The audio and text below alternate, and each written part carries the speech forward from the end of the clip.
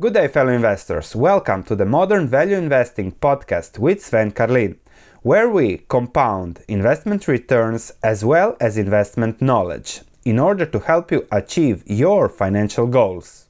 Good day, fellow investors. I don't know whether you know or not, but for the past 2 years and something, I have been writing daily content for an investment platform in the States. I resigned from that position this week, so I have written the last article from the content where I wanted to really give my readers, more than 80,000 of them, really my final message, 5 topics that are crucial for investment success over the long term. I have resigned, so I stopped writing daily content, which was much for this YouTube channel, but I want to really dig into research and add more value by really not focusing on daily content production, but on quality content production, which is something that I love more. So I have resigned and I will start my own blog, and the content will be also in videos here, where I will dig deep and let's say go beyond and go much deeper than what we are doing now. So much more value adding investment research. Nevertheless, I wanted to share with you the 5 points that I have left my readers there with. The first point is look at the business you own and its earnings, not the stock. So it's always so easy to get entertained by what the stock does, 5% up, 3% down, 0.8% up and down. So that's really crazy. What you have to focus is business earnings and the business you are owning, the earnings yield you're getting from that business, the prospects of that business, and whether you're happy holding that. That's it. From a risk-reward perspective, the current earnings yield of the S&P 500 is 4.08%. So if you're happy with 4.08% and holding the best American businesses, you should be happy owning the S&P 500. If you're not happy and you want a 6% return or 6.8% as it was the average over time, then you can hold bonds, wait, and rebalance accordingly between what you are happy with. That's the most important point. Now, if you want more than 4%, 6% in a better case, then you have to really go deeper. And the key is having more knowledge, doing more research to find the better risk-reward opportunities that will lead to better returns over time. But again, the key is to understand businesses. Let me show you.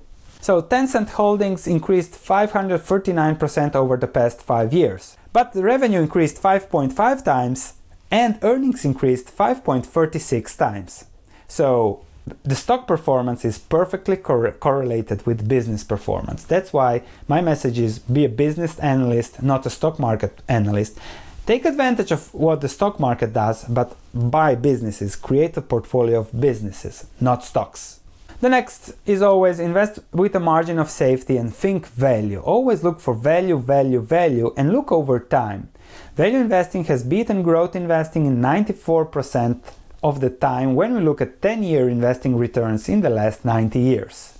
Value, of course, over the long term. Now there is not much value. There is some value in emerging markets, commodities, okay, you can find that, but that requires a lot of knowledge. If you can't find value with low risk, just do nothing. Just buy treasuries, short-term treasuries, as Buffett is doing, 40% in cash, and you will do well over time. Think that your investment horizon is not, I have to be invested now. Think that you have 50 years to invest, and you will get a lot of opportunities to make smart, common sense investments over those 50 years. This leads me to the next point, which is don't follow so much the trend and what everybody else is doing, because that's usually not the smart thing.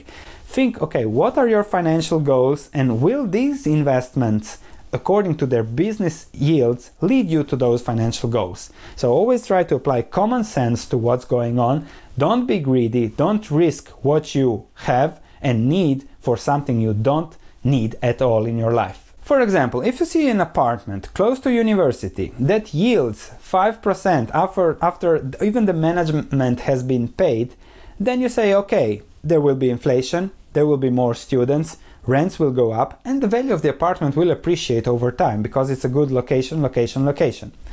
And then you say, okay, I'll invest there, I'm happy with the 5% yield over time, recession proof, and I'm happy with slowly increasing the rent there. and letting somebody else manage. However, when something like that happens, nobody usually wants to invest in those.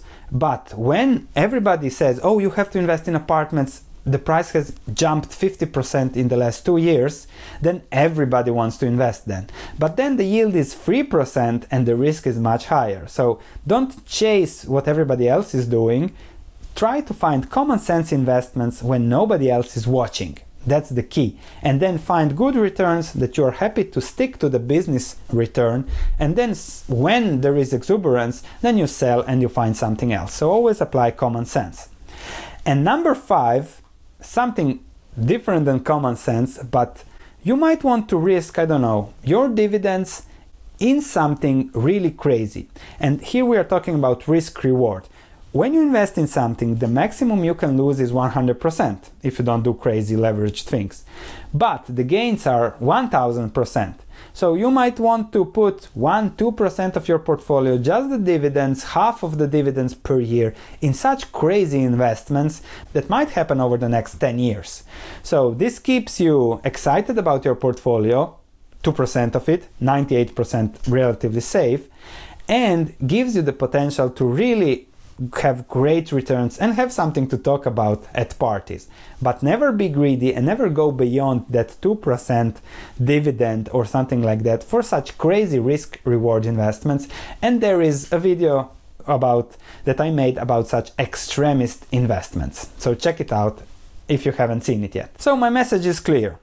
If you are a defensive investor, expect 4%, stick to S&P 500 and bonds, and you will do well over time. If you want more, learn as much as you can and understand risk reward and take opportunity of other people's irrationalities.